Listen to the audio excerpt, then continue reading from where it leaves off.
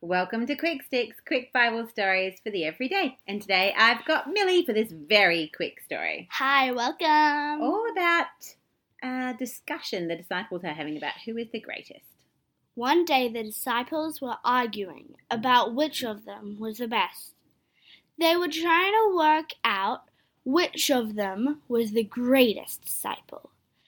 Jesus knew what they were thinking. And so he brought a little child near to him.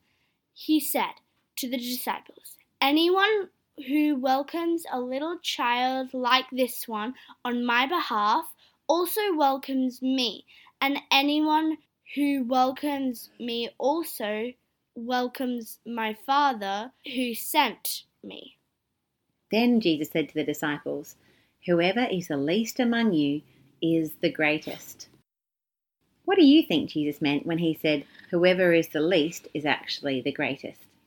Jesus meant that whoever is serving and helping others is the one who is doing the best thing. It is great when we can help others and be kind.